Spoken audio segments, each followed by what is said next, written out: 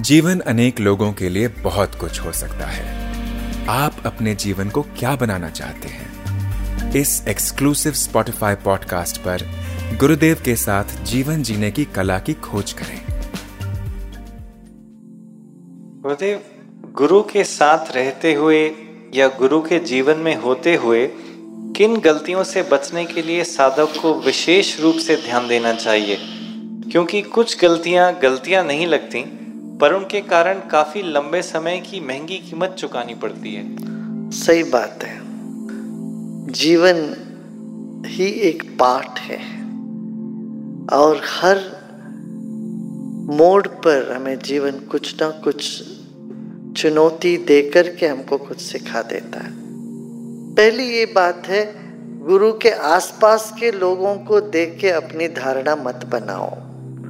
क्या करते हो? गुरु के आसपास बड़े अच्छे लोग होंगे, बड़े कठोर लोग होंगे, बड़े प्रसन्नता से ज्ञान में डूबे हुए लोग होंगे और तरह तरह के लोग होंगे। मैं हमेशा कहता हूँ, आश्रम कोई भेड़ बकरी की जगह नहीं, ये जू है, जू।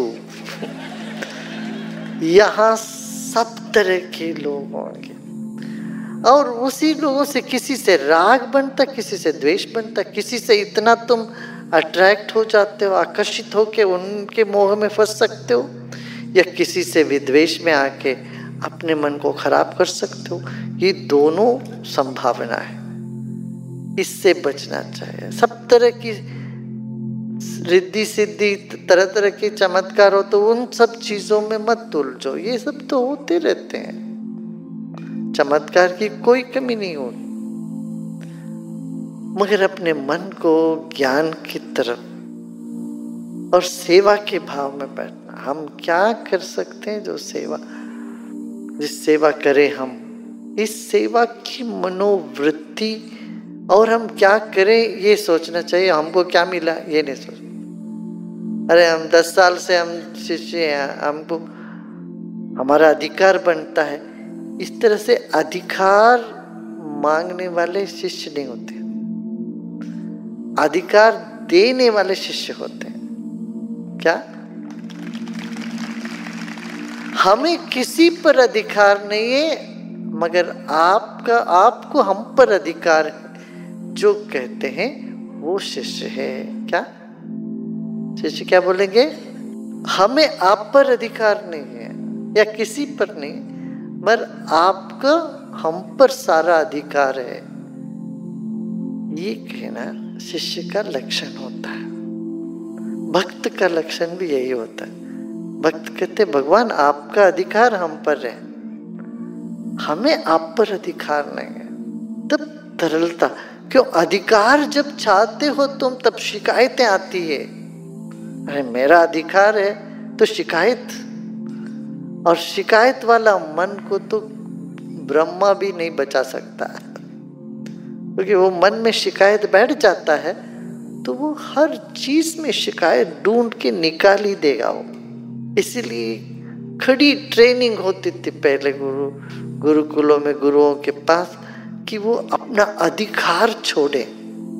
और मजेदार बात यह है, जब अधिकार छोड़ते हैं, अपना छोटा मन का अधिकार छोड़ते हैं, सम्राट बनते हैं, पूरा अधिकार मिल जाता है। फिर जो अधिकार मांगता है उसको नहीं मिलता, जो छोड़ता है उसको मिलता है अधिकार। ये सच्चा अधिकार होता है वो। फिर ऐसे तुम हो तो सिद्ध बनते, फिर तुम जो तुम चाहते हो चाहने से पहले मिल जाते। यही तो है ना अधिकार का मतलब। क्या तुम्हारे चाह उठने से पहले काम सिद्ध हो जाए। अधिकार लेके क्या करोगे? अब देखो, कोई अधिकार में नहीं होते, वो पीछे से सब काम, एक उनके मन में इच्छा होती है, सब बाकी अधिकार लेके बैठे वाले सब करते हैं,